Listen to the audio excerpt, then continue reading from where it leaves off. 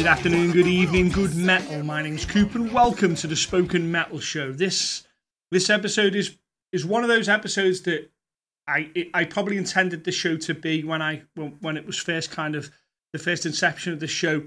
What I wanted it to be was always to put a spotlight or some kind of highlight to someone within the business that maybe their name wasn't very, very famous, but their work most certainly was. One of the many people behind the scenes of some great albums and some great songs and artists that we know and love. And there is, as I always talk about, there is a vast amount of people that surround these artists and kind of in the background helping things happen. One of the sort of joys of doing this podcast is that it's enabled me to talk to some of these people at length about really, really important albums to me and really important albums to hopefully you, the listener. And this guest star for this show is the fantastic Mark Dodson. And that might not be a name that is, familiar to some. It's certainly familiar to people within the industry.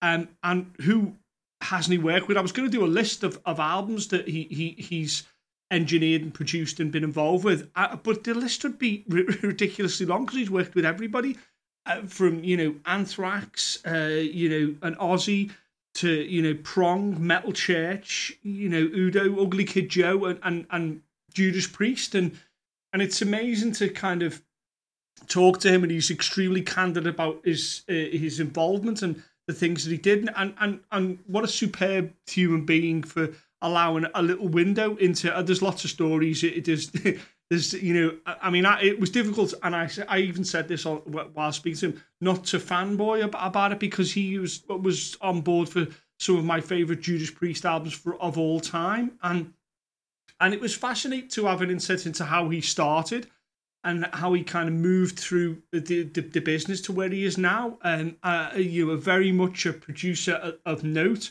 Someone that is a go-to person for the industry, but moreover, what a great attitude the gentleman has, and what a great outlook into music itself, and still very, very much excited about music and full of lots of energy for the next project and the next thing. So this episode does encapsulate a lot of what I was trying to do. I think this episode's a good example of what I intended it to be. And I'm very, very grateful for Mark to be available to sit down and chat.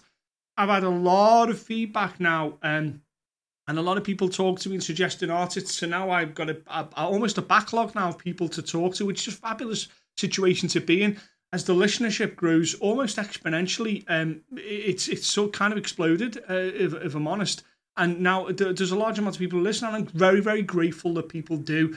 And hopefully this episode it feels like, as we approach the 100th episode, this would have made a great 100th episode because it's so great. I didn't want to wait too long. I've waited maybe a little bit longer than I should have done with this episode to put it out there. But this is a real sort of high mark for what I was trying to do. And I hope you enjoy it. And I know a lot of people actually do enjoy that. And that's great to hear. So I hope you do enjoy this. I'm sure you will. If you're a fan of music, you will enjoy this. If you're a fan of metal, you will most certainly enjoy this. And if you're a fan of everything from Priest to Suicidal Tendencies to the Joe to Anthrax and beyond, you really will enjoy this episode. And please, if you do, share it with people, suggest it to people that they may enjoy it as well. But let's listen. No one's here to listen to me ever. This is a great sit down with the fantastic Mark Dodson. Ladies and gentlemen, I always say it's a real treat when we speak to anybody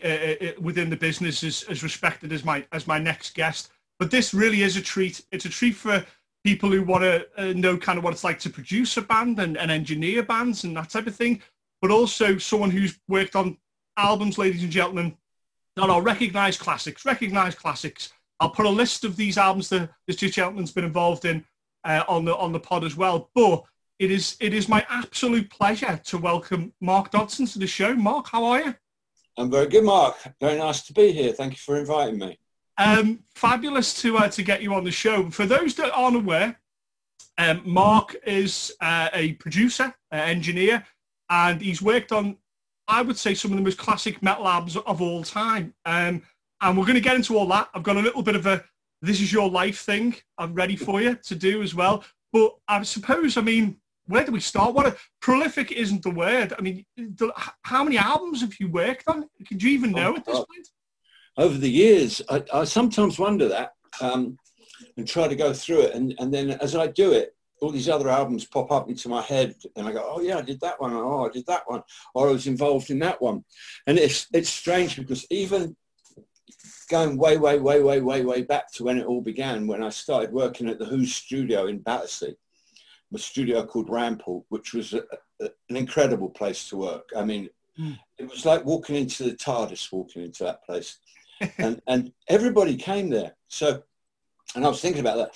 And when one of the things that, what I'm trying to say is, I was thinking about this very thing, and then I realised that there was a time when I was working there, someone said, oh, we've got to do an outside recording at this concert.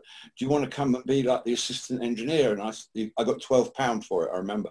And I go, yeah, I'll do it. And it ended up being Bill Haley at the Hammersmith Palais. Okay. And I was like, I was like, damn, this is Bill Haley. Bill Haley and the Comets, it's Rock Around the Clock and stuff, yeah. Yeah. And I remember we were trying to get all the gear off the stage afterwards and all the rockers were throwing pint mugs at us and stuff like that. But I've got my name on a Bill Haley record, so, how bad is that? I often talk about Bill Haley because people don't realise that when Bill Haley was around doing Rock Around the Clock and all that type of thing, there was damn near riots at the shows, wasn't it? Oh, yeah. It was a wild time. It wasn't, it wasn't what like you see on the television sometimes where they're all like suits, everybody's nice and sitting down. No. It was people throwing chairs and, like you say, pint glasses, and the rockers. Yeah, we were hiding behind the stacks. When we just went out there and suddenly it all kicked off. I'm like, fuck this. And I'm hiding behind the stack, and it's like, oh. And then the next day I had to get the cables, try and get the cables down and put it all back. And it was where they used to film Come Dancing. And I'm climbing across this scaffold like 50 feet up in the air. And this cable falls down and hits the blinds and everything. And all this dust falls on all the people doing Come Dancing down there practicing. And I just hung the cable back up. I said, listen, man, for fucking 12 quid, I'm not doing this. I could be dead. It's not worth it. Was that the first music you were hearing then when you were growing up? Was it kind of rock and roll and that? No. I think really what I started hearing was when my older brother we used to listen to the blues, a lot of blues stuff, and my older brother was a big influence because of that. And so we grew up obviously listening to the Stones and the Who and the Beatles. And he, I remember him going to his school dance, coming home one night and saying, I just seen the greatest guitar player in the world at his school dance, which was a school called Rutlish in Merton. And it transpired that it was John Mayall's Blues Breakers with Eric Clapton. Yeah. So you go, damn, this is Eric Clapton playing the school dance. So, so it was a lot going on then as well. I was listening to Yes, the Who. I always loved the Stones, Hendrix, everything there was so much going on then. That massive blues explosion, like, Peter Green and stuff like that, and Jeff Beck and all these fabulous artists around time. That many would say, well, it's true that they laid the groundwork for metal and the heavy rock and that type of thing. These were the people that laid the absolute groundwork for it. The blues is rooted in metal and rock very much. Yeah, absolutely. I mean, Zeppelin, I always think of Zeppelin as like a heavy blues band more than anything.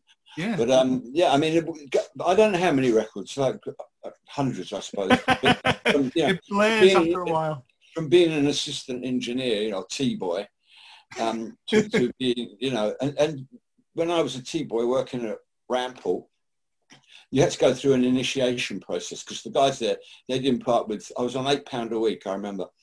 And I remember saying to them, but I'm doing 80 hours a week. And they said, well, that's the gig. You either do it or don't do it. Yeah, and I'm like, fuck. But then at Christmas, they gave me £100 bonus. I thought I was fucking a multi-millionaire. I was down the pub flashing £20 notes. That's well made. You'd made it. Yeah, I thought so. But during that time, when I think about it, that place was a book because so much happened out there. Thin Lizzy came out of there. I did, my friend Will Reed did Thin Lizzy, and he did Motorhead there, and I was doing Judas Priest and Joan Jett, Bad Reputation. So, those were albums we were working on. Then the Who would come in and they would be working on Tommy. So, or maybe Who by Numbers. I worked on Who by Numbers for a bit.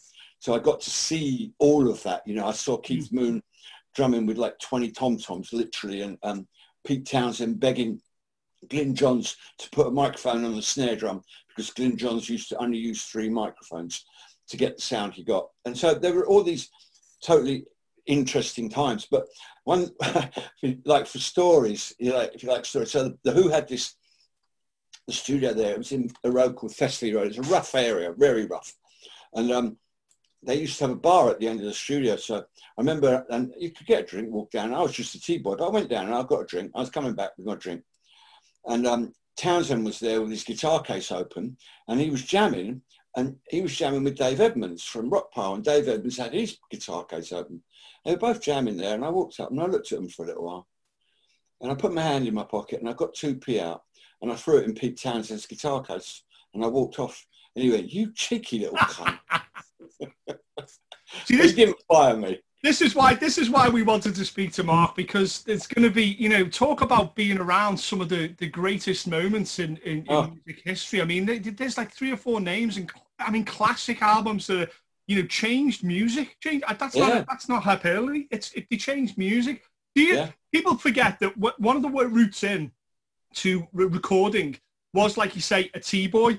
And really, that was an umbrella term for someone who just did everything. They would obviously make the tea, but they would run errands and run across town for bits and pieces for guitars, and, you know, even drugs and that type of thing. And you were kind of a utility person, weren't you, for everything? When did it go from being that, which means that, you know, you have to go through a certain amount of initiation before you kind of accepted as into the family, if you will, and each studio has like a family. When did it go from you actually sort of working on a record then? Well, that was interesting, because that was always like my biggest issue, trying to get from that. I mean, they threw you in at the deep end as far as being, you were a dog's body making tea, but you were also a tape op.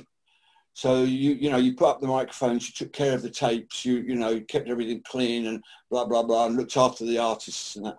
So I was immediately a tape op, which was great because most studios didn't have that. And I was an inquisitive little fucker, and I didn't understand how the board worked or anything. And I would ask questions. I know the engineers got fed up with me, you know. And there were some great engineers. The house engineers was a guy called John Jansen, another one called Anton, I can't remember his last name. But then we had all these other engineers like John Punter, who did all Roxy Music, came through, you know, and he was doing his stuff. So it took me about, then I got like a little opportunity to do a little bit of engineering, I remember. And it was weird because it was Robert Palmer came in and he was doing a TV ad for cat food. And they were doing it to the tune, and they were doing it to the tune of "She Loves You." She's a top cat, la la la la la la. She loves you. She's a top cat. And I'm like, okay. So they said, "We want you to make the snare drum sound like Ringo Starr's snare drum." Okay. And I was immediately fucked because I didn't know how to do that. I didn't have a fucking clue. All I knew was I put a microphone on it and see what came through. Anyway, I didn't keep the gig for long, and it wasn't really that prestigious a gig. And another engineer came in, and he knew a bit more, and he blagged his way through it, and they did it, and blah blah blah. And then I got little, you know, other people. There was some Icelandic people came in to make albums, and no one wanted to do it, and they were like, "Go on, you do that then, Mark." And I learned my trade working on those kind of records, which was great. And you know, and I went to Iceland, and they. Actually, the record I made with those guys was the biggest selling album ever in Iceland. So, and I'm still friends with those guys to this day. Yeah. So, you know, that was really cool as well. So the transition was very hard to make. And at the same time, Will, who was my, you know, the other tape op, was leaping ahead of me. And I was getting like, well, this ain't right. I've got to push harder. Yeah. So I did, and I argued and moaned. And then they were so great, the guys there, though. They let me go in the studio on a Sunday or whenever, and I found a band at the pub and said, "Do you want to go and record?" And they're like, "Really?" And I go, "Yeah." And they let me go in and use the studio and practice.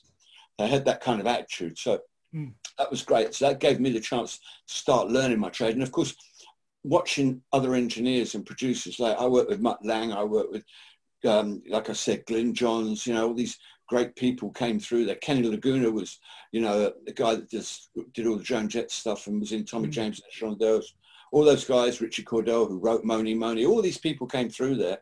And I was learning from them a lot of the time, you know, learning sounds, because you don't know what an equalization unit does until you fuck with it a lot. Yeah, But now, if I hear a snare drum, I know exactly what to do to make it sound however I want to make it sound. The practical application of it, the actual physical thing of doing it. Was it very much? It sounds like it was a real open book as well. Like it wasn't that you would go and people were like, right, clear out because this one producer's coming in and he doesn't want you to see how he does this thing and how he. It seems like it was really kind of look at this and look at that. And that's a marvelous sort of fertile ground to learn a lot of stuff from there. You must have. I mean, it was great. You probably don't get that anymore. I imagine there's a lot of things where they'll you won't have. You'll have almost closed studios where where it's all walled off, if you will, and you're not allowed to see these things. When you were learning, when you were kind of doing, I suppose the golden thing is to say yes to everything. When they go, can you do this? Yes. Can you do that? Yes. And then you get to see, like you say, a band from Iceland. You get to see, you have to do drums that you haven't set up before. And you learn all these skills. It really is deep end stuff, isn't it? Oh yeah, it's incredible. And you're a sponge at that age. And I loved it so much and wanted it so much that I took everything in. And I'd walked into that studio whilst they were still building it. So I actually helped bang some panels on the wall and stuff like that. Yeah. And then I remember I did this one guy came in, a guy called Robin Jeffrey Cable, who's a producer engineer. And his claim to fame was he'd done Elton John album with your song on it, and everybody said how amazing the strings sounded on that.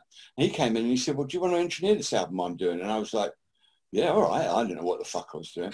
And it was what's his face, Chris de Burgh. So it was a Chris de Burgh album, and I'm not a great Chris de Burgh fan, don't get me wrong. Far Beyond the Castle Walls. And all that, and Patricia the Stripper, and there were a couple of big hits on the album that we did. And but I learned how Robin Jeffrey Cable had positioned his microphones, stuff like that. So I saw that, and you also get to know about people. It's because production isn't just about going, do this, do that, do this. You not manipulate, it's not the right word, but you've got to guide and steer people. And if they're not wanting to be guided or steered, then you've got to try and accommodate them in, because my job as a producer is to make their dream come true.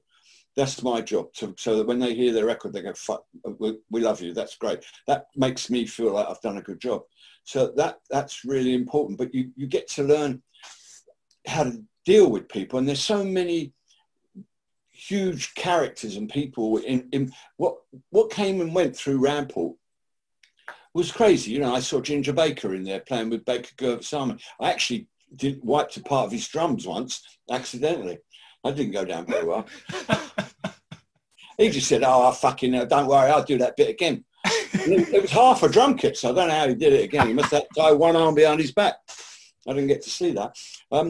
But, and then Joe Cocker was there. And Joe Cocker actually was the first person to use the studio. And he came in there on Princess Anne's birthday. He was meant to be there at 9. The pubs were open till 12. And at 12:30, we opened the door. And Gospel Truth, Joe Cocker went, bam, fell flat on his face. And they dragged him into the control room, set up all the gear, started recording, and at about 4 a.m, they woke him up, and they said, we've got a track for you, Joe. And he got up and he went out and he sang like a fucking bird. I was like, oh my God. And this Joe Cocker with his arms going like this and singing. And I'm like, yeah. Joe fucking Cocker, you know what I mean? Yeah. Cocker. And then Neil Young came through one time. Yeah. And that was just that. All that was like, you hear this tune in and you hear, and then a bit more tuning. Tuning. Yeah, exactly. But it's so when you kind of we'll go in the transition from engineering to producing. When you were an engineer, then you would say is someone who kind of does all the kind of the setup, the semantics of it, like setting up mics, drums, that type of thing. It's all the kind of semantics of it, where things go and where things are put. And then you say you kind of work with that many people, you get to see all the best practices and all the little sneaky tricks and little things that these people do. And it seems like you're learning almost at quite a breakneck pace, because this is like, 74 was the Chris de Burgh album, I think, something like that. And yeah. And then, so you seeing this, it seems like one of the best tricks to be able to pull as a producer is to make someone comfortable in the studio. Yeah. You say about talking about people and dealing with egos and different sorts of, drug habits and craziness like that. It's kind of marshalling that along to get it where it needs to be. So Well, one of the things I did say I was going to do a little bit of This Is Your Life, and although this is only audio, I'll go with this first. Right, so this is, ladies and gentlemen, for those who don't see, this is a copy of Judas Priest's Sin After Sin. Now, this was one I think that the listeners will be one of the most interesting ones, because was this one of the first times you kind of you work with Roger Glover, obviously Deep Purple, and you're working with Judas Priest and that type of thing, and you're still engineering at this point, but it sounds like you are, you're right on Roger's shoulder watching, and kind of, did you get an awful lot from him, because he's a band guy as well as being a producer? I didn't really get as much from him as I did from probably a lot of other producers that I worked with. As an engineer, it was my job to make sure that everybody could hear what they were listening to, that it sounded good, and that, so that, and back in those days, everybody actually recorded in a room. So you had to get the headphones balanced right, and everybody could have what they want. All these little facets to make everybody comfortable to record were imperative, and the fact that you made things sound good. And the one thing that made things sound good was when people played good. So, you could have 5 people in the room and it sound like shit, and you're struggling to make it sound better. And when they actually hit what I like to term as that catalytic moment where they all are in the pocket playing together, the sound actually gets better, literally, because it's got space to breathe, and they're all feeding off, and it comes alive. And I mean, I've seen that happen with The Who, with Bow Wow Wow when we did I Want Candy, stuff like that. Just moments where you just go, fuck, that sounds great. So that was very important. I didn't get a lot from Roger. What originally happened was there was another producer involved, and he came in, and he wanted microphones on every one of Simon Phillips' drums. And it was going on like that. And it wasn't sure who was going to produce what and do what. All I know is I was in there just trying to do what I could do. And of course, I got to meet the boys then. And, and Glenn and I are still great, great friends, to this day. And I love him to pieces. So then Roger came in and he said, get all those fucking mics off, just put a few mic rounds like this. So that was constantly changing. And I was at that time still learning my trade. And it was, heavy metal guitar sound is one of the hardest guitar sounds to get in my mind. It is. It's one of the hardest. It's a very, very, it's a minefield. And especially when you've got people all in the room playing together, you're not going to get great heavy metal guitar sound, albeit I didn't really know that then. So I just mic'd it all up, and I think I adopted a bit of the Glenn Johns deal with the microphones on the drums and a bit of my own bits and pieces.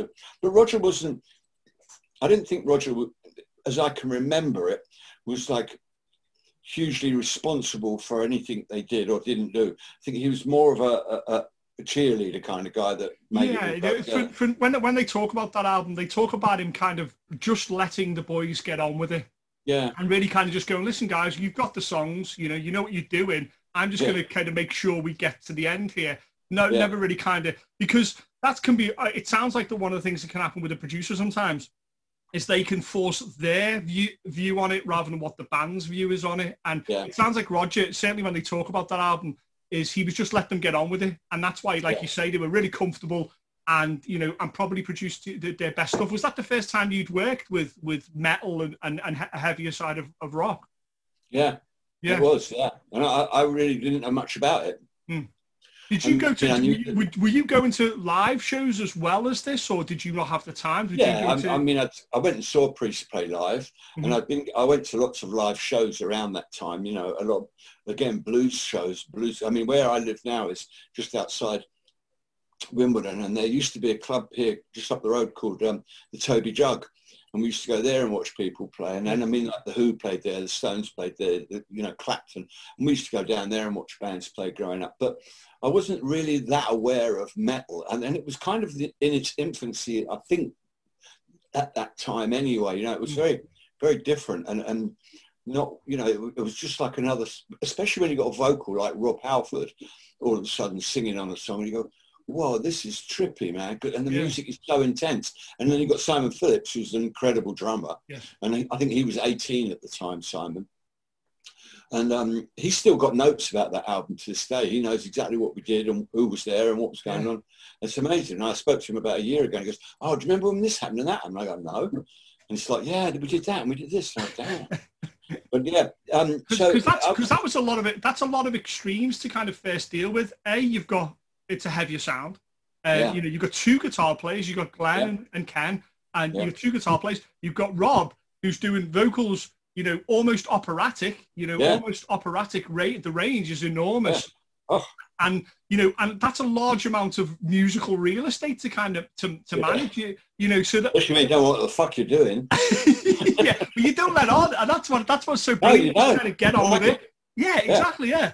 So then, at which point did you start to go, you know what? I think I could produce. Did you ever think that? I think I can produce an album. I think I can go from engineering and setup to produce, because it's like 78 and Stolen Love, is it? I think, was that the first thing that you produced, or? Who was that by? I'm trying to think now. I've got some notes. I can't remember who it was by. Do you remember the first album you produced? The first full album that I produced, I believe was with a band called the Iron City House Rockers. Okay. From Pittsburgh. I think they were from Pittsburgh. And what happened there, I've been working with Kenny Laguna. I might have done some little singles here and there, produced some bits and pieces, but working with Kenny Laguna, and he really helped me a lot. He came to England and was, he was always looking for work, basically, and we would work with a lot of punk bands, like a band called Bethnal and a band called Advertising, and some of these other little punk bands that he would bring through, and we would work on. And that's when I did Bow Wow Wow with Kenny Laguna, but that was later.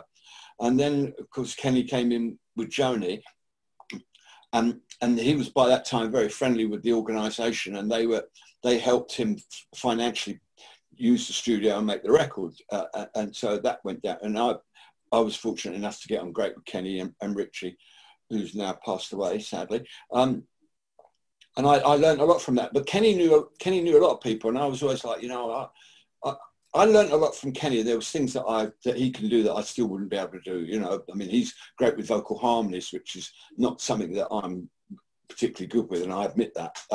So if I needed vocal harmonies, I'd get someone in. But most bands do all that shit themselves anyway.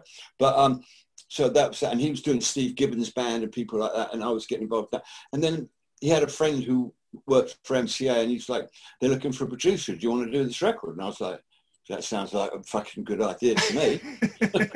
So I flew in and I met Joe Koshecki from the Iron City House Rockers, and we made this record. But I had a lot of influences. I had all the influences of John Punter, the producer engineer from that time as well, who at that point was starting to use drum machines and trigger drum machines, even back then. And so I started fucking around with that when I was working with the Iron City House Rockers. And I made that record, and it came out and everything. And then Joe Koshecki kindly introduced me to Bruce Springsteen, which was nice. And, it was always nice to meet the boss. So I think, in answer to your question, I'm sorry I waffle on, but in answer to your question, I think that was the first full album I produced. I had been to America prior to that, and was trying and produced a couple of demos for people, literally just going in, banging on people's doors. And that's when I met Dorian and Hernando Courtwright. So I was looking for a producer, a manager. And after that, I did Metal Church. Yes. And literally, I got Metal Church. I got just literally by walking into Elektra and talking to Michael Alago, who's a famous A&R guy and an author and an all-round very interesting dude. Bless his heart. And that led me to do the Metal Church album. That's when I got Dorian and Hernando involved. So, and the thing about production is I don't think you ever stop learning. Well, if you ever did, you'd be an arsehole. But there's certain parts of production now where people call themselves producers. And I don't mean that in any nasty way, but there's a lot of kids that go to universities and Brit schools and BIM colleges, and they say we're studying music production, but they're not. They're learning computer operation. That's what they're learning. They're not learning record production. I'm not saying that they can't make records, because they can, and they do. Yeah. But they're not, in my mind, they're learning how to use a computer, literally. That's all they're doing. And I'm talking to a kid doing that the other day, and he said to me, so I had to go in the studio and record a snare drum. He said, and I got the snare drum and I got the microphone, but he said, but then I didn't know what to do. And I was like, you didn't know what to do anymore. You're learning record production at a college, and you don't know how to put a microphone on a snare drum and make it sound good. I said, you're running before you can walk, dude. Yeah. You know, you should know how to do that. That's like basic. Mm. Well, So, it's like you say, you know, some of them maybe would have benefited from being an engineer first before they even got to do this, or ancillary. So as they are studying this computer operation, if you will, at the side of it, that they are going to a local studio and, you know, moving the mics around and, you know, and making the tea, if you will. You know, there's that whole kind of, there's the practical and the theory, and it seems to be like, you know, a lot of the younger producers now are concentrating on the theory side of it and not the practical about what do you do, how do you get a great performance from someone, and that can't be wrote down, you know, that can't be, that's not something you can kind of read anyway. You've got to actually go and do that.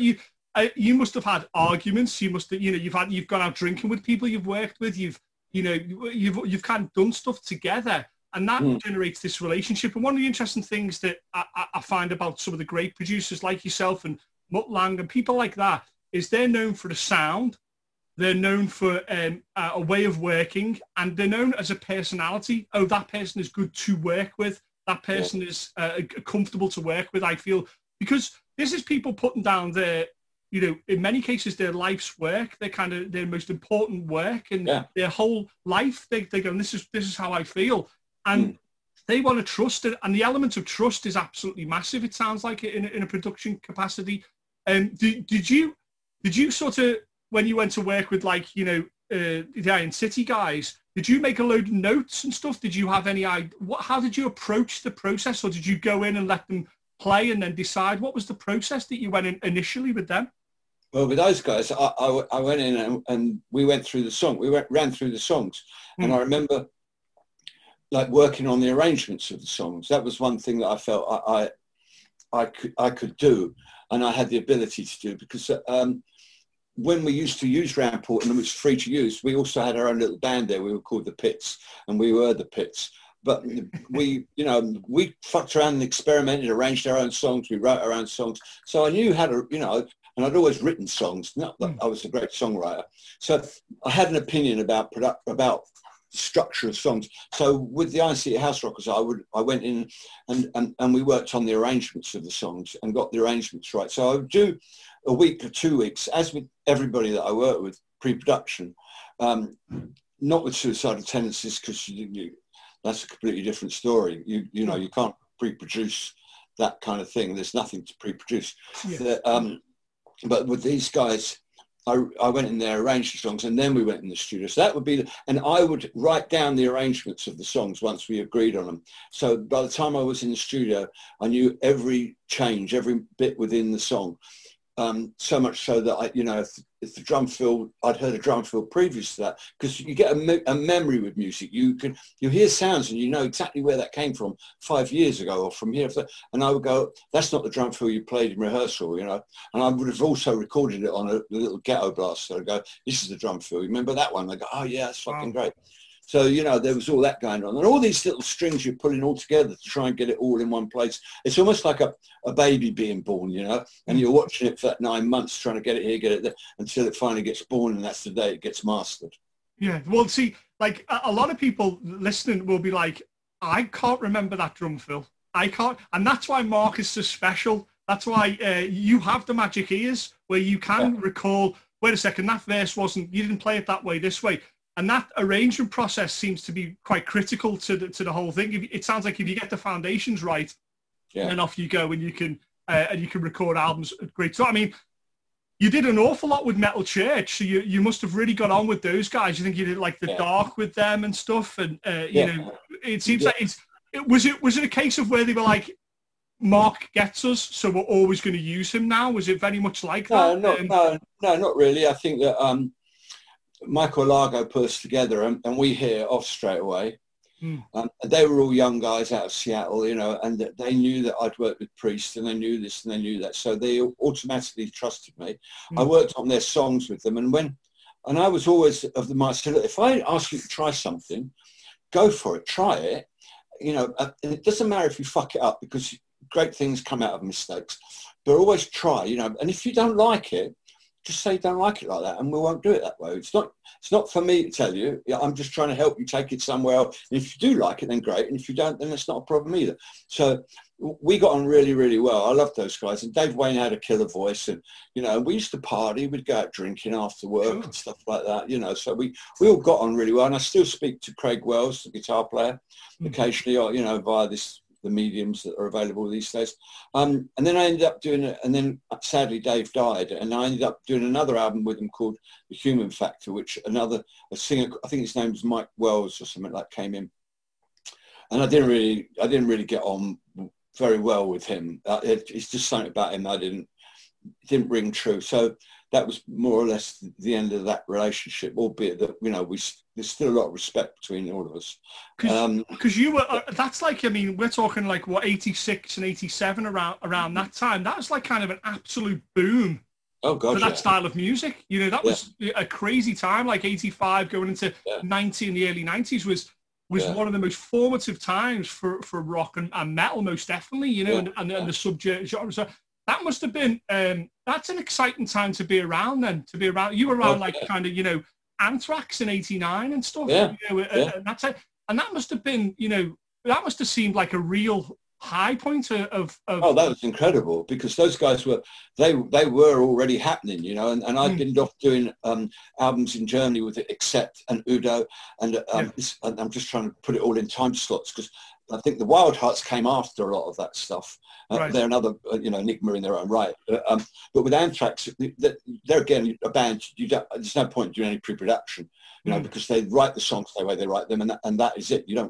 They're not going to change it because you think a little bit's too long or a bit too short. You might be able to snip it out with a knife later if you wanted to.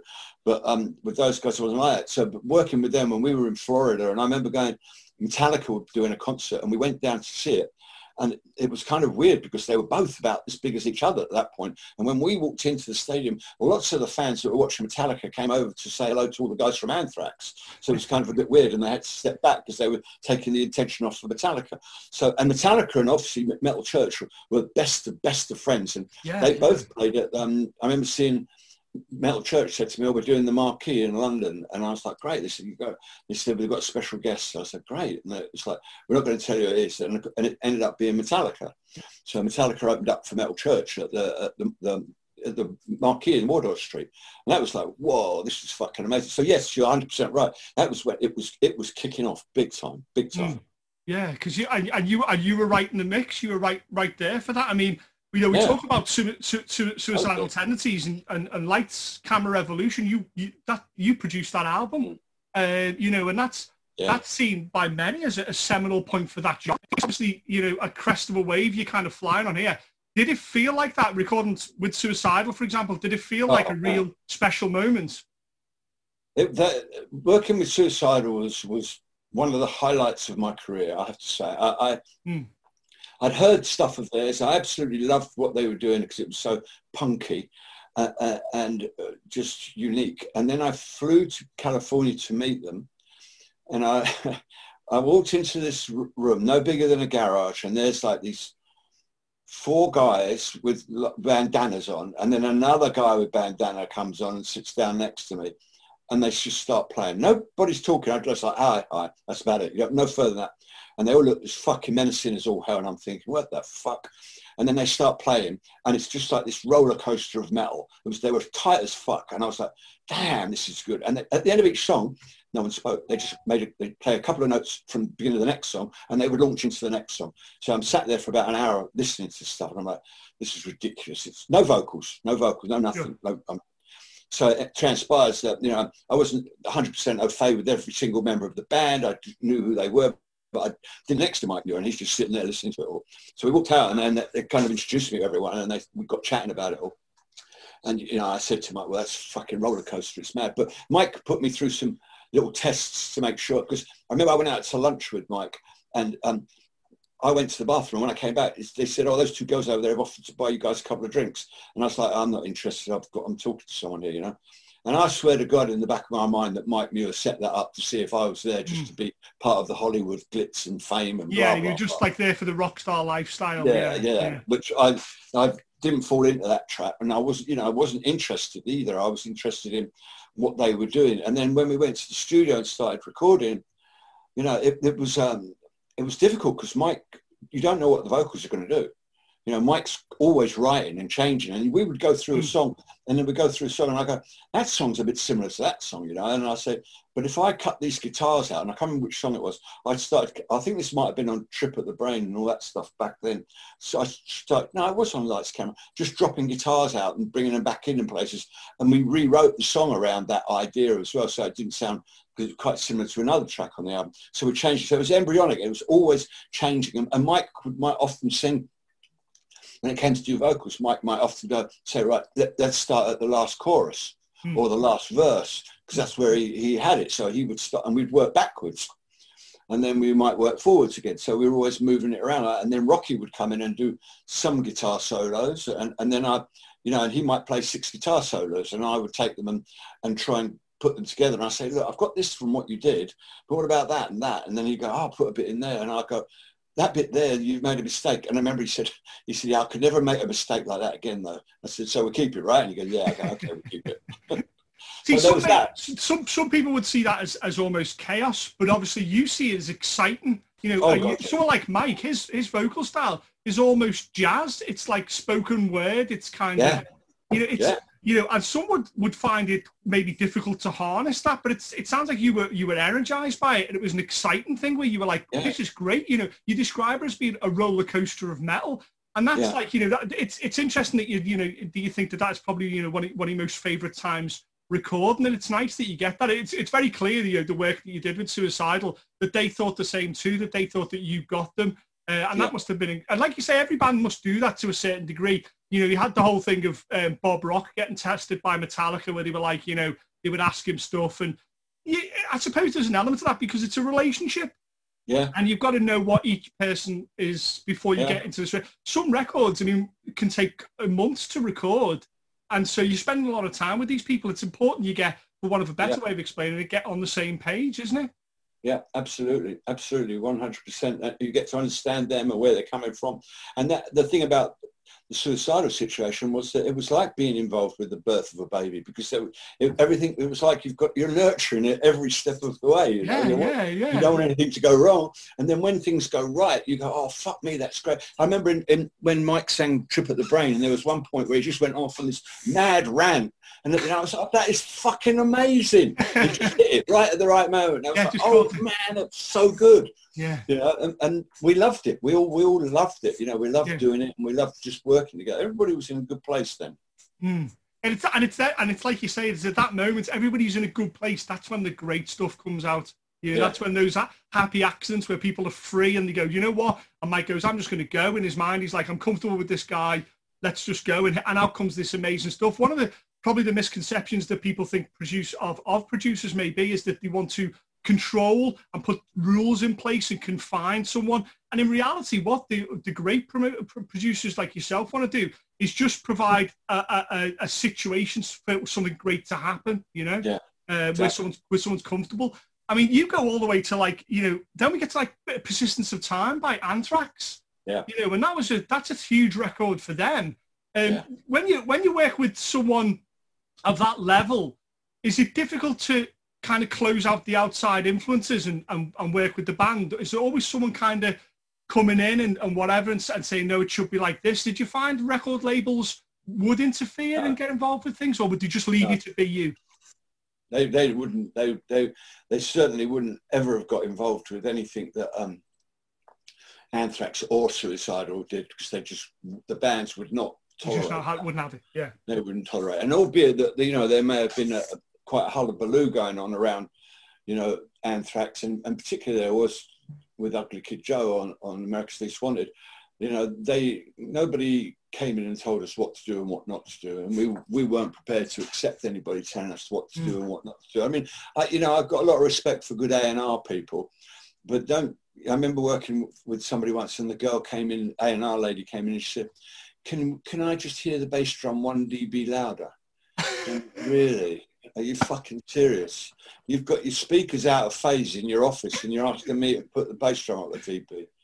And everybody suddenly becomes an expert on sound mixes. Yeah. Well, they've got nothing else. They have to justify themselves, you know. And it's So, but it's the more I talk about it, and the more I start thinking about all the things happened that back in the days of Berserkly Records with Jonathan Richman and Greg Kinn and Earthquake and the Rubinoos, and I worked with all those guys as well, and that was all because of Kenny Laguna.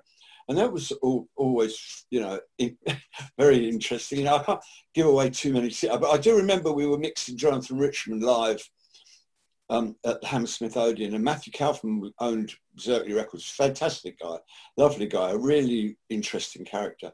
But we were mixing it live. We recorded it, but we were mixing it, so we all had like a couple of faders to ride.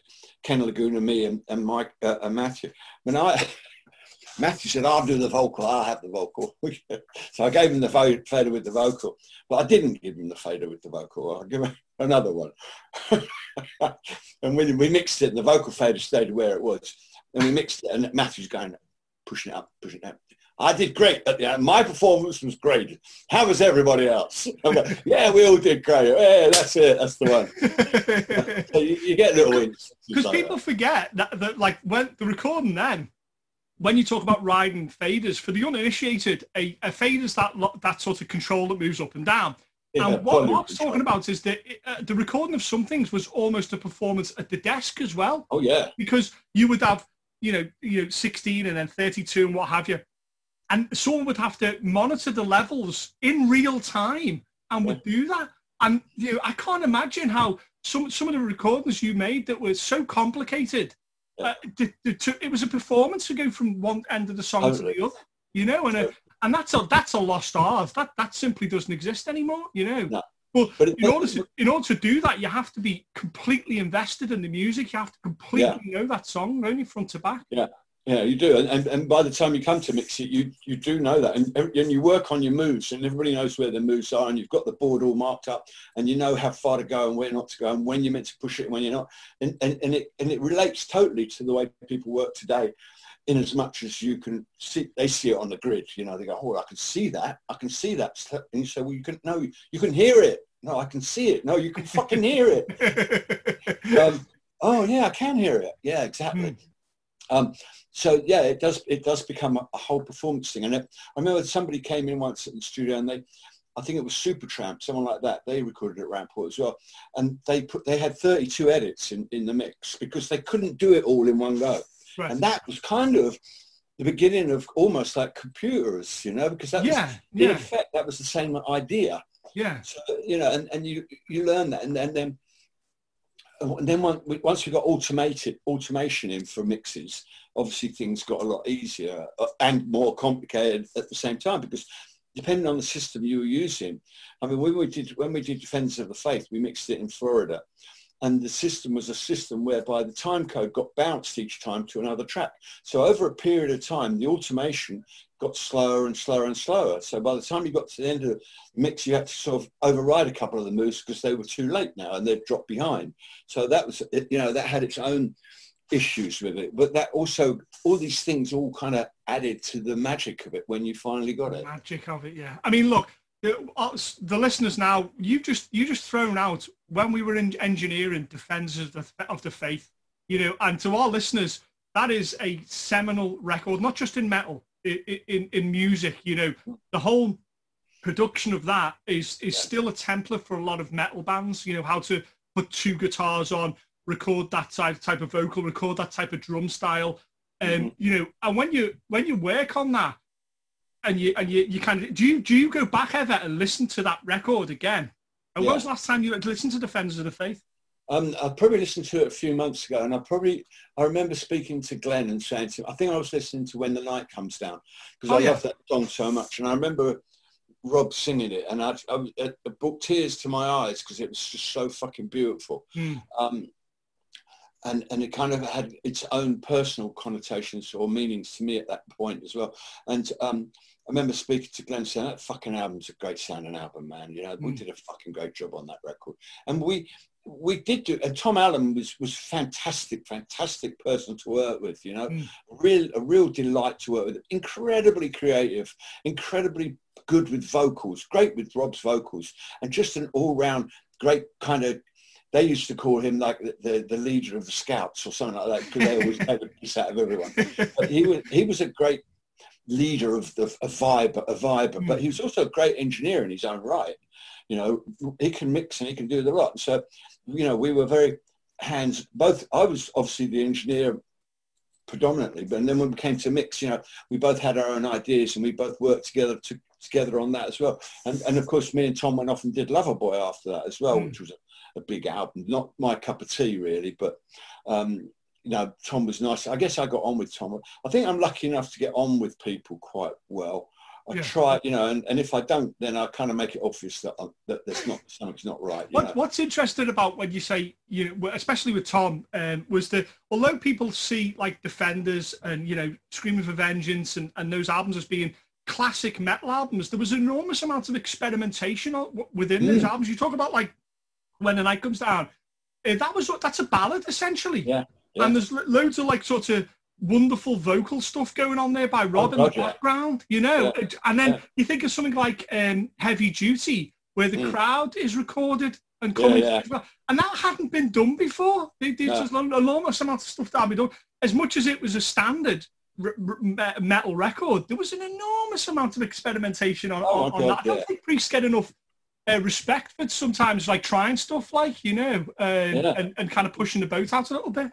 Well, and Tom was a great exponent of that, of trying stuff like that. And I remember When the Night Comes Down, there's a line in it, I can't remember exactly the line now, but I could point it out, listen to it, where Rob sang something and it just sounded so great.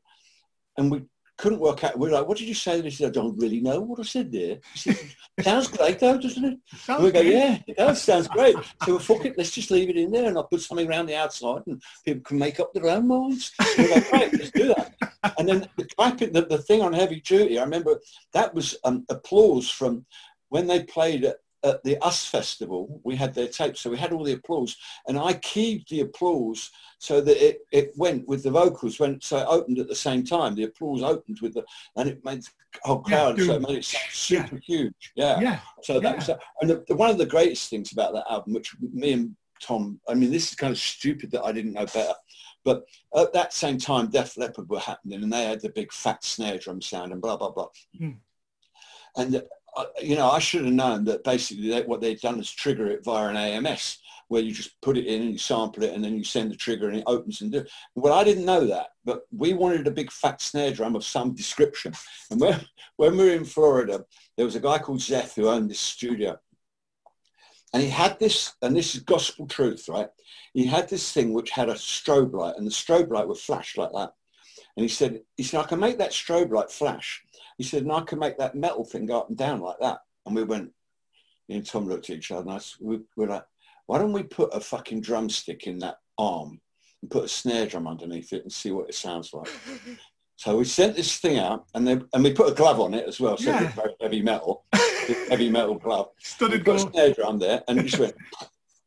So we tuned the snare drum, mic'd it up, got it how we wanted it, and it went. But if it went too fast, it would go all fucked up, and we had to run it backwards and forwards. So we had to jigger it around. And what we did is we kept doing this till we got this snare drum, and then we sunk that snare drum in with the other snare, the main snare drum, just to give it a different texture. But it was great, you know. It was the metal arm. It was like it was like stupid. It was kind of like when they did British Steel and they had the tray of cutlery and stuff, and they would slam. Yeah, it's a similar. Yeah. I mean, I promised I wouldn't do this on when I ever did these podcasts, but I am. You know, there's a part of me that, as a fan, my heart sings to hear this type of stuff, because this is the magic. This is the things in the sounds behind the albums. Do you remember recording one of my personal favourites of Judas Priest is the song The Sentinel? Yes. It was the first time I ever heard, you know, 6 and 7 part solos and stuff. Yeah. Do you remember the recording of The Sentinel? Do you remember that whole process at all? Not really, no, not really. That's another one I remember it because it's such a great song, but I don't remember the ins and outs of it all. You know, and there's certain moments of certain songs that I remember because there was so much of them. So like in the beginning of Love Bites, where you hear that thing, it was that was basically, we had a microphone taped to an axe, a big axe, which we dragged along the stone outside, and it went, and then we keyed it to the hi-hat and fucked it up a bit and made it like that, and that became sound. Everybody was waiting for that bit.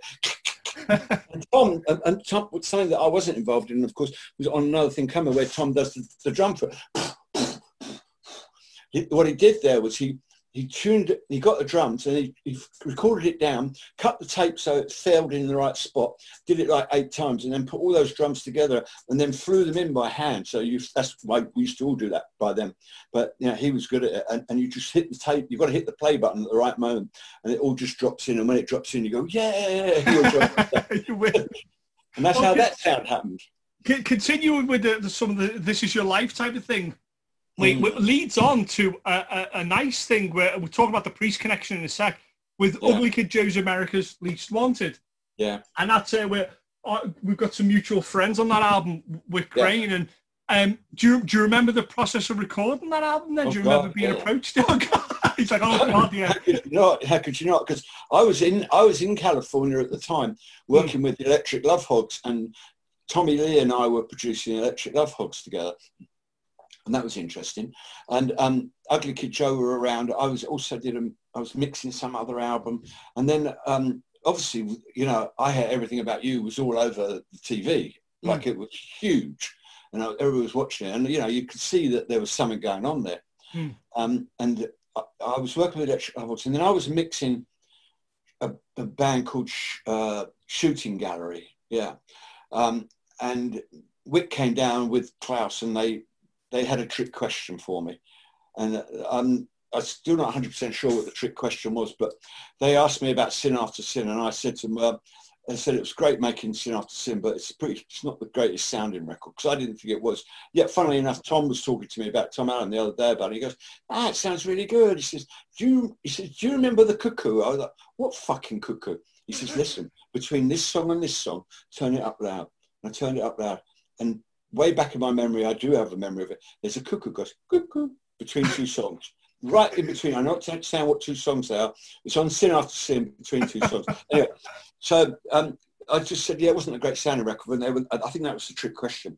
So then we got to start that process, and I went to Santa Barbara, Isla Vista or whatever. I just finished another album in New York with a band called The Front. And I came down to do that. And when I got to the hotel, there was a big fuck-off bag, a big plastic bag, waiting for me on the reception. He said, oh, you Mr. Dodson? Oh, yeah, this is for you. So I go, great. And I open it up, and it's like T-shirts and paddling gear and balloons and all stuff for water sports, water sports stuff and lilos and all shit. And it just had a letter on it. It was from the A&R guy. And he said, this is all the outboard gear you'll need for this record. I was like, that was a good attitude. So that was nice. So, and then we went into rehearsal, pre-production. And with them guys, there was a little bit of pre-production, nothing massive. And then we went to my favourite studio, Devonshire, in North Hollywood, that my friend Kelly Creamer, I thought that was her maiden name, of Linear Management. She ran that place. She was fucking great. And she looks after me now too. And so we went there and we recorded it all there, and it was a great. We had a little backroom studio out the back where you could get it cheap and do all the overdubs. And we went in there, and the boys, of course, were at that time. That was the time when the Rodney King incident happened in Los Angeles. Yeah, 92 and stuff. Yeah. So that was kind of scary. The boys went out one day, and there were there was a lot of shit going on. They shouldn't have been out really, and there were bullet holes in the walls of the studio where fucking shit had been going on. So it was a dangerous time. And I remember they bought enough cans of Budweiser, drank enough cans of Budweiser to fill up a whole window like that, and then they sprayed Ugly Kid Joe over it and stuff like that. They were just like crazy kids, They didn't know they were having the best time doing this and doing that. And we just got on with it and made the record. And then when Whit actually sung Cats in the Cradle, he was in a little booth singing it, and Klaus was in the same booth playing acoustic guitar. And that was the vocal we kept, because he never got near it again. I was like, that vocal was so great, we never got near it again. So it had guitar leakage on it and everything, but we made it all work. It's crazy. So I remember buying that album after seeing the Everything About You and stuff like that. So I go and buy this album, and then some, 10, 15, 20 years later, end up working with them, going out on tour with them and stuff. And I'm sure that, that Whit's love for Judas Priest, he very much became a fanboy because of, like, you know, you simply working on Sin After Sin and Defenders and stuff would have bought you an enormous amount of currency with to do that. That album was kind of nominated for awards as well. How do you feel about awards and stuff like that? Did you like them? Did you really kind of pay much attention? Did you kind of what's your thoughts on awards and things like that? I've always dreamt what it would be like to actually win an award, you know, to actually be able to go up and receive an award. And I often, you know, I go through it in my brain, and you know, but somebody said to me, it's like, it's a weird thing, awards, you know, because it's like, well, who's the people that are making the awards? Do they really know? Do they not know? I mean, I think it's nice. For me, it's really special when someone says that. Like, I met a guy a while ago, and he said that that album changed his life. And of course, then he says, "But I was only 10." But and I was like, "Well, okay, okay, back on the compliment." Yeah, but it had an effect, you know, and also the fact that Cats in the Cradle was also part of a TV campaign during the IRA problems, where they tried to help with peace. So when these songs, and I've met a lot of people who have said this to me, moreover than an award or anything like that, when people say, well, that I love that song, did you do that record, that changed my life, that makes me feel amazing. That makes me feel great. Normally I would use that as a coda at the very end, but there's still some stuff I want to talk about. I'm here to tell you, Mark, that I have many of your records here, and they were formative in me as a person and as a musician, and certainly the life that I lead as tour manager and tech and all that type of thing. It was because of the albums that you made, sir.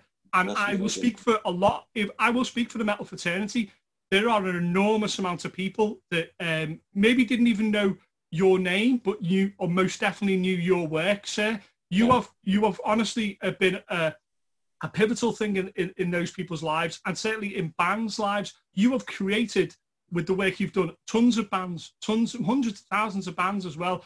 And, you know, normally I'd end the podcast with this and say thank you, but there's still stuff that we need to cover. But I'm here to tell you that, thank you for that times you put in, because probably one of the things that doesn't get talked about is that it can be slightly lonely and slightly difficult traveling the world all the time and not knowing a lot of people. You know, spending time with your family gets put to the side sometimes, and it can be quite a challenging thing to do. Anybody that's toured for any length of time will tell you that it has its effect. It has its effect to you, but thank you for doing that. I suppose moving kind of, what was it like as well? I think Rob Halford's on that album as well. Yeah, Goddamn Devil. Yeah, how did that kind of come about? Was that Wick suggesting it, or did you suggest it? I can't remember how it got suggested, but I got hold of Rob. I think I said, well, let me call, because I'd got Glenn to play on a Nixon's album as well. Right, With a band called the Nixons, and I spoke to Glenn, and I was like, and they said, can you get Glenn Tipton to play on this album? And I said, I'd try. So I called him up, and back then we used to send DATs or whatever, the ADATs. Yeah, ADATs. Yeah. Sent him an ADAT, and he sent back the solo, and I was like, whoa. They were like, damn, man, Glenn Tipton. And I'm like, yeah. And I was like, I was lucky, you know, to have such a great friend that would do something like that. Yeah. And then when it came to Rob doing it, I got hold of him, and he said to me, what did he say? He got the name wrong. He didn't call him Ugly Kid Joe. He called him Ugly Joe Kid. That's what. Yeah, I can sing on Ugly Joe Kid's record. That's fine. Don't mind a lot to do that. And he came down, and we went out to eat, and we had a curry and stuff. And he says, I'm still hungry. I said, well, that's why we're here, to have dinner. And he's like, no, I mean hungry musically.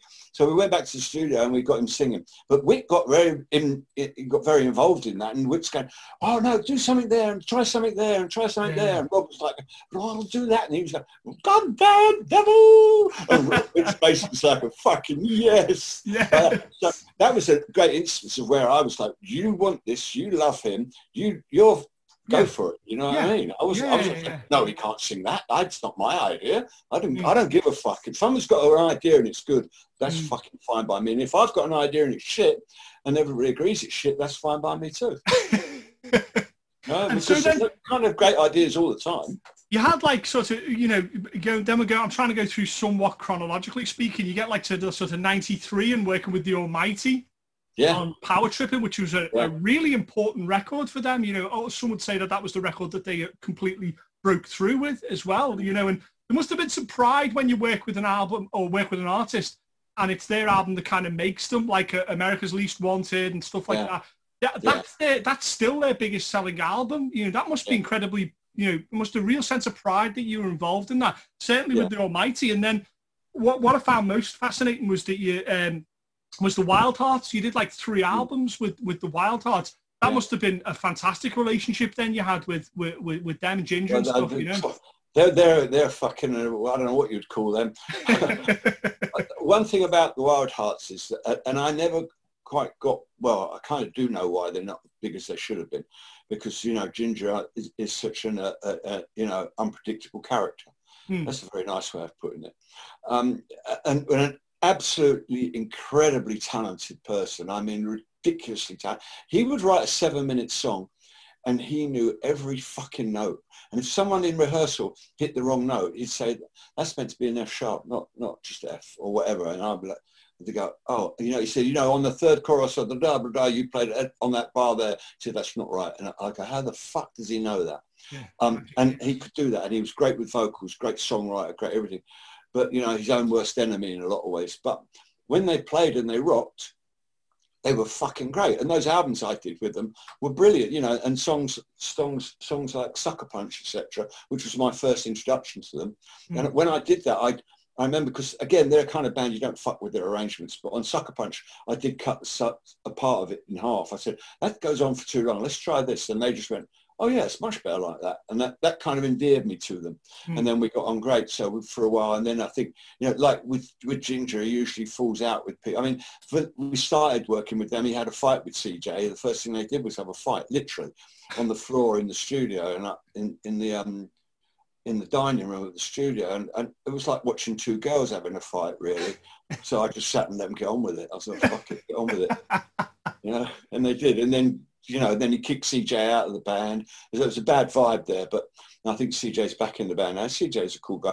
The drummer, Richie, great drummer. Danny, the bass player, fucking great blokes. You know what I mean? Really, really lovely blokes. And Ginger is he's incredible, but it's a shame he hasn't been all that he could have been, because he could have been a huge, huge star. Yeah, he's had some issues that are fairly well documented. He's very open about some of the issues he's had as well. But I think, some of the great people and those people that maybe some would say he's a genius, certainly the most creative people, unfortunately, sometimes have some issues, and that's the way it can be sometimes. And then, and it's a shame, but I agree that maybe never were as great as they should have been.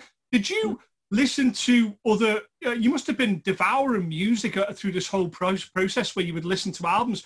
Did you kind of have producers that you admired what you'd heard, maybe not even met, but you picked up the records and gone, that record sounds outstanding, I wonder how they got that? Did you have records like that kind of really influenced you as well? I try to separate myself a little bit from the music and the production in a way. So the first thing I do is, when I hear something, I listen to the song. I'm not too, and I remember talking to John Punter about this. He said, oh, don't you listen to the sound? I go, no, I listen to the song. I go, I listen to the sound. So it wasn't my first point of call when listening to something. My first point of call would be, oh, this is a great song. I love this song, and it sounds amazing. I think that some of the work that Mr. Jimmy did, Jimmy Miller with the Stones, was outstanding. You can hear it and you can feel it more than anything. And feeling it's great, feeling that. And Mutt Lange, you have to say, when he was doing certain things, was very innovational and did amazing work. And also the guy that's now dead, who I did meet, unfortunately, he's dead now, who used to do Loverboy before we did, and then went on to do Bon Jovi's records. Now, I'm not a Bon Jovi fan. And he did Aerosmith as well. Oh, what's his fucking name? Brilliant producer. He was working with Bob Rock a lot back in the day. I can't remember his name. He died now. I think he died of too much cocaine, unfortunately, which is odd, because I never thought of him as being that kind of guy. But his work, I thought, was exceptionally good as well. Yeah, I'm not really. I'm more of a song person. I don't go around going, "Oh, he's the great." I mean, people go, "Oh, this guy's the greatest." We worked with Bill Simzik. Bill Simzik. Actually, we used Bill Simzik's studio in Florida to mix Defenders of the Faith. So Bill Simzik obviously did when he did Hotel California. That was the kind of album where we went, "Wow, that's a great album." Really kind. Yeah. Yeah. Tom Petty. Yeah, Tom Petty was Shelley Yates and Jimmy Iovine. I was like, wow, that was a seminal point for me. I was like, that's a great sounding record. Yeah. It's interesting that you say you kind of you're able to separate the production and the song, and you're able to kind of separate that, because that's the thing that musicians sometimes have a problem with. Like, so if you're a guitar player, when you listen to a song, you'll mainly only hear the guitar, or if you're a drummer, it's nice that you can just go, you know what, if it's a good song, I'm in. You don't sit there going, well, that's a great snare sound, or that's a bad cymbal crash sound, or whatever it may be. You just see the whole thing as a song. And I think the truly wonderful producers just see the songs, and help them come into life. So continuing on in our somewhat This Is Your Life, some of the albums that I think that a lot of people listening were. So we have Glenn Tipton's Baptism of Fire, and clearly you and Glenn great friends, because that's a really interesting album, because it's not full on metal. I mean, and you've got like Stones covers. Yeah. And I wanted to ask you about, you bring up the Stones and kind of the productions that they had. When you do like Paint It, not exactly the same as the Stones version. It's heavied up and typified, if you will. And then, so when you approach someone else's song and you produce that, do you go back to the old production and go, I'm going to try and distance myself from that, or there's things that I want to do that they did, or do you just approach it like a totally different song? I don't. Let me think about this. With that, well, obviously Cats in the Cradle is a good example of that. Well, I would make sure there wasn't anything we were missing, and the tempo of the song is very important, because if you get a song too fast or too slow, you're losing something very integral to its original reason that it was successful. So with Cats in the Cradle, the only thing I did with that, I did change the arrangement because I doubled the chorus at the end, but that's all I did. I just, the rest of it was pretty much what it was. And there's bits in that, the original, that there's like a bridge section that Klaus played on guitar, and it never quite was the same as the way they did it, but I like the way we did it. It has to be different. And with the Glenn song, again, oddly enough, that was a mix that I did with, like just a rough mix, and we never got near it again. We put it in the computer, we did this, we did that, but we never got near it again. And Glenn kind of arranged it. Glenn's a great arranger. Glenn knows exactly what he's doing. So there's nothing for me to do there. My job was just to try and... Glenn had come to see me in America. Well, he hadn't come to see me. He was in America, and we hooked up. And I was doing something or other, and he was talking to me about the album and, where he was at with it and who he had on it and what he wanted to do with it and stuff like that. And so he said to me, do you want to be involved? And I was like, yeah, absolutely. And I then, we then tried to get different people to come and play on it. And Shannon Larkin came and did a lot of drums on that album. And oddly enough, funnily enough, the guy that plays a lot of bass on that, a guy called CJ, he was the assistant engineer, but he could play bass like a motherfucker. Glenn heard him playing bass, and he goes, well, why don't you ever go there? Well, CJ probably said, I'll have a go at that. And he played it, and Glenn was like, that's fucking great. Because Glenn liked to have it the way he wanted it. He wanted the drums to be, he didn't want it to be too far away from what he had in his mind. So like Shannon was great, great drummer for Glenn.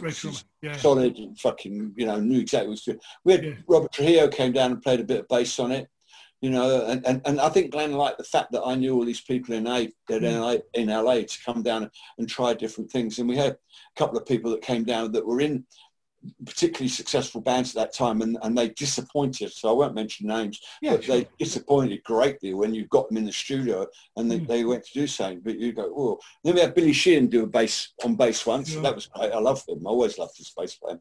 So it was more a matter of, again, pulling on all the people, and then when it came to mix, we went to a lot of different studios, because Glenn had a very finely tuned ear, and he didn't want to take the record home and hear it after we'd mixed it and go, it sounds like shit. So we went to a few different studios until we found one that, and it ended up being Battery Studios in North London, that was a very flat sounding room where the mix results we got were exactly what Glenn was looking for. Had we mixed it in Devonshire, in the mix room there, where everything was mixed from Aussie to Weather Report, it would have probably sounded even better, because an electric light force, that was just a room. And again, this is something that people don't fully understand, but the room has a massive impact on the way the mixes sound, because if you get a room that's too lively, the mix sounds too lively. You take it elsewhere and it sounds flat. And so I work with a mastering engineer called Greg Calby at Sterling Sound, and Greg's, to my mind, the greatest mastering engineer in the world. He's fucking worked with everybody, from David Bowie to Stones to the Beatles to everybody, to the latest Bob Dylan album. And I'm very fortunate because I get to send mixes to him, and because we've been great friends since I went there, 30 years ago, or whatever. To have him master, we've been friends ever since. And I can send him my mixes, and I say, what's the story here? Because I can do a mix at home now because of technology, which is, I don't mind, I'm not, and I know that Calby transfers it to tape before he masters it, so it keeps a bit of that mystery analog vibe in there. But I can send him mixes, and he'll say, you're missing the middle, or you're missing the bottom end, or this is a bit weird, or that sounds a bit strange there, and I can go back and correct it. Now I've finally got my room tuned, this room that I'm sitting in here, so that I can do a mix in here, and I know whether it, I listen to everything in here, so I've got a good point of reference to what everybody else is doing. So I'll go and listen to the Foo Fighters in here, for example, or whoever, just to hear what they're doing and see. So I get a good point of reference. So with Baptism of Fire, I mean, it's an interesting album. And Glenn, when last time I spoke to Glenn, in fact, he said to me, it was a fucking good record we made there. And I'm glad you really like it, and it was a very different thing for Glenn to do. And because Glenn always thought he was a singer. Bless his heart. We loved doing it, and a lot of people got involved, and it was great, because there was there's elements of the blues in there as well, and going back to his days, and it's quite a diverse record, and what a beautiful thing that is, because that's his solo record, and and at the time when that came out, there was a lot of people waiting to hear that record as well. It had a lot of people waiting to hear it.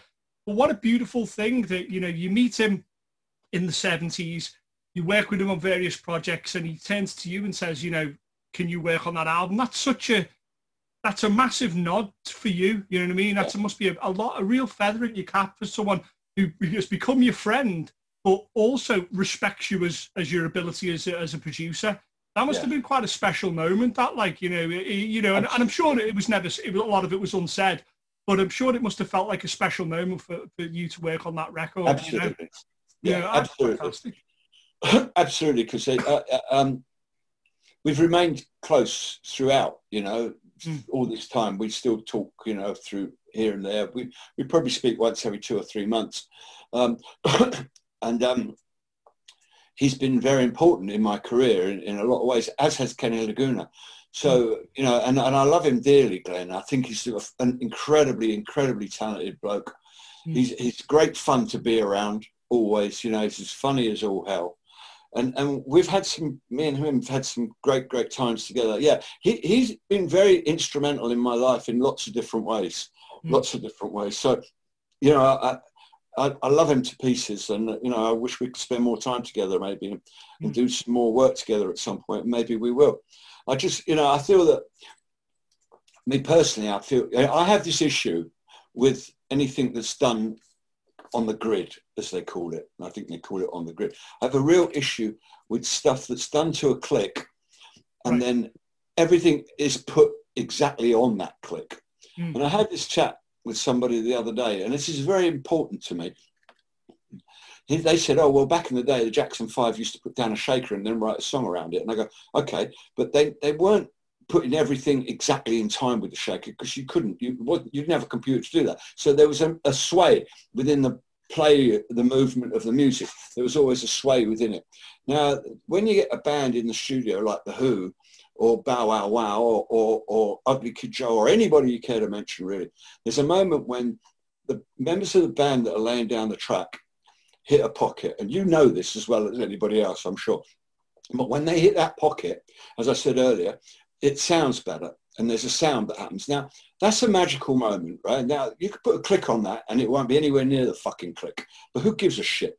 So what are you doing when you put everything on a click? I'm not saying you can't make records like that. Obviously you can, because they do. But what you're doing, the only human element that is left on that record is the vocal, because everything else is perfectly in time. So the character that the drummer had, or the bass player, or the guitar player, like when I said Rocky made a mistake and said, leave it in, I can't make that mistake again. That's fucking magical. If you listen to some Bowie records, you can hear him, he comes in early, comes in at the wrong point. If you listen to Angie closely enough, you can hear Jagger's guide vocal in the background. I mean, that's fucking gorgeous, that sort of stuff.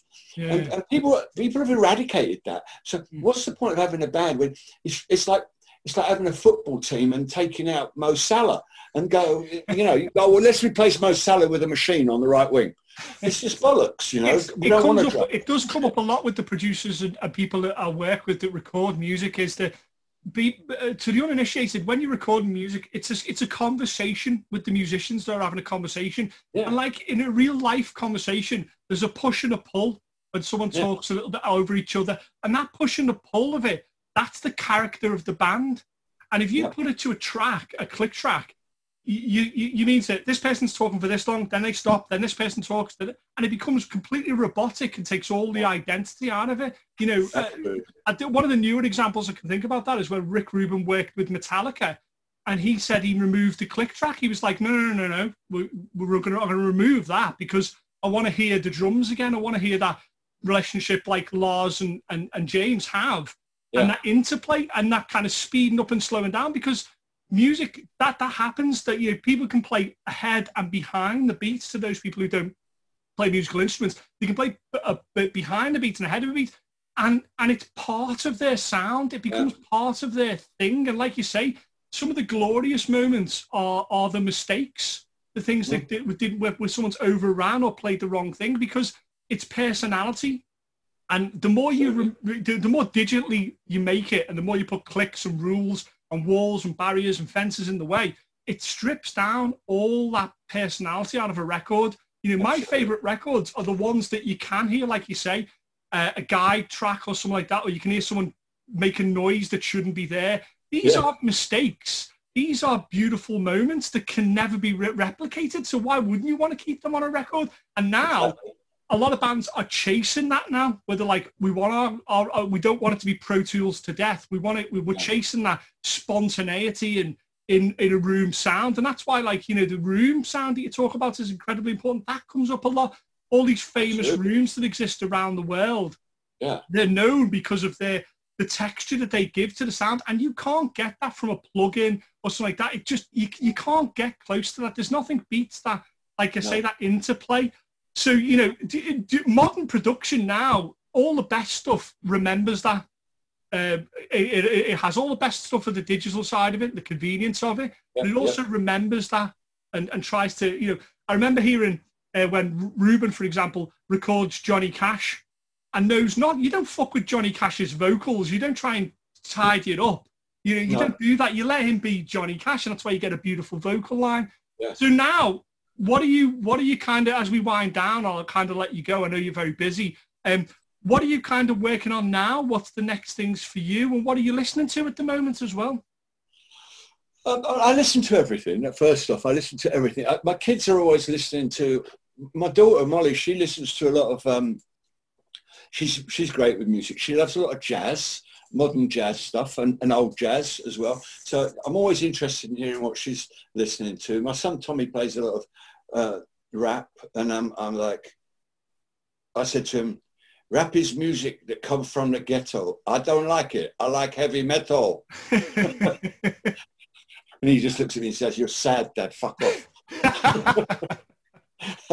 But he plays a lot of that stuff, which I don't really, I try to get, but occasionally I hear a little bit say, oh, that's clever, or that's cool, or that's good, or that's nice. So I'm always listening to them because they're always inundating me. And my wife is continually playing music of all sorts. So her favourite one now is Biffy Clyro. I call him Cliff Clyro, because I remember it easier that way. It's a good name for me.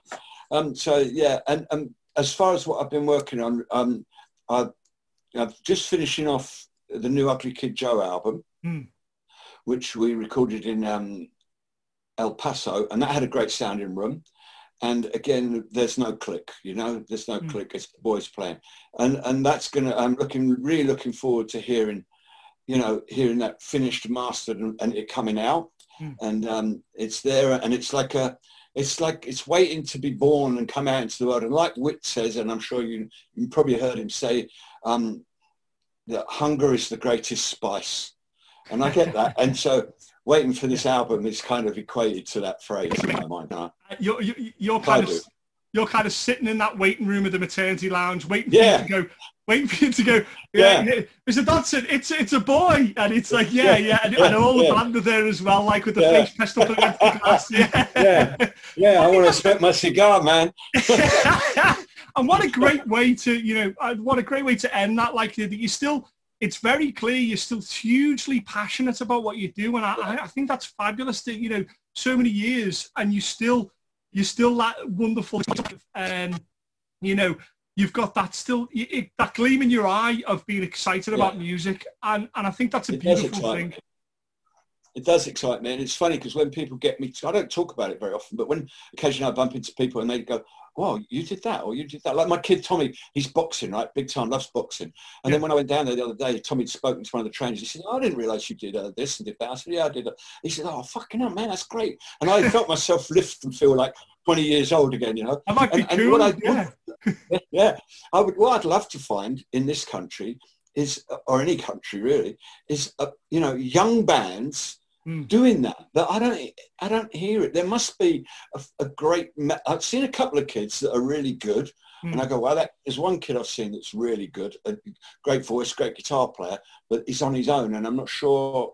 I don't want to be in control of everything. I'd love to see a band like in their late teens, early 20s that can play, and they've got a fuck you attitude, and and they could do it, because that's the kind of band I'd like to work with. That's what I want to do, something like that, because I could bring them into sonically, I could make them sound great, and that they will be fresh and they will be new. I want to hear something like that, with a bit of like a young Led Zeppelin or something. Do you know what I mean? I'm asking for the world. Yeah, you're not asking much, like. No, not at all. But you're asking for someone, like you say, with a belief in themselves, and it's like, fuck everybody else. This is what we want to do, and go and do it like a young Suicidal Tendencies would do. Yeah. Or, would come along with like, listen, we're just going to do this music, and whatever you want to call this music is fine, but we're going to do this and let that out. Like, so, yeah, I mean, I think that's, you've given more than enough advice for the young band out there, that you've got to really do something that you believe in.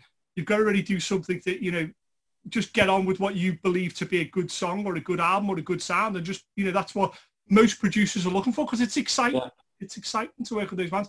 Listen, this has been fabulous. This has been fabulous, Mark. What a window. Thank you very much. I've enjoyed it. What a window into a world. We're more than likely going to have Mark on again. We'll do some kind of crazy listen along with Whit and Mark to the new album or something like that. We'll do something like that. That'd be great. It's been a privilege and an honour, sir. It's been very nice. Thank you very much for your time. I'm very grateful. Ladies and gentlemen, Mark Dodson. Thank you very much, sir. Thank you, sir. And there you go, Mark Dodson there. Like I said, I way beyond expectations. I was looking forward to speaking to Mark, and I knew it would be great, and it was. But certainly going all the way back to working at the Who studios and things like that, and artists with that, it was proper deep dive, even though we only spoke for like an hour and a half or so. We'll definitely get Mark back on the show, because there's so much to talk about. He's still working now, still producing albums now, working within the business. So we're definitely going to do some kind of listen along. I think it'd be fun to do. We talked before the podcast, we talked afterwards for quite a while, just about music in general. Superb guest, and I think you'll agree, superb sort of stories, and I hope the energy he had and the enthusiasm he had for the business really comes across on the show. Once again, thanks for listening. I appreciate the shares. I appreciate people talking to other people about the show and getting the word out there. And once again, even with all this stuff going on, I will see you at a show.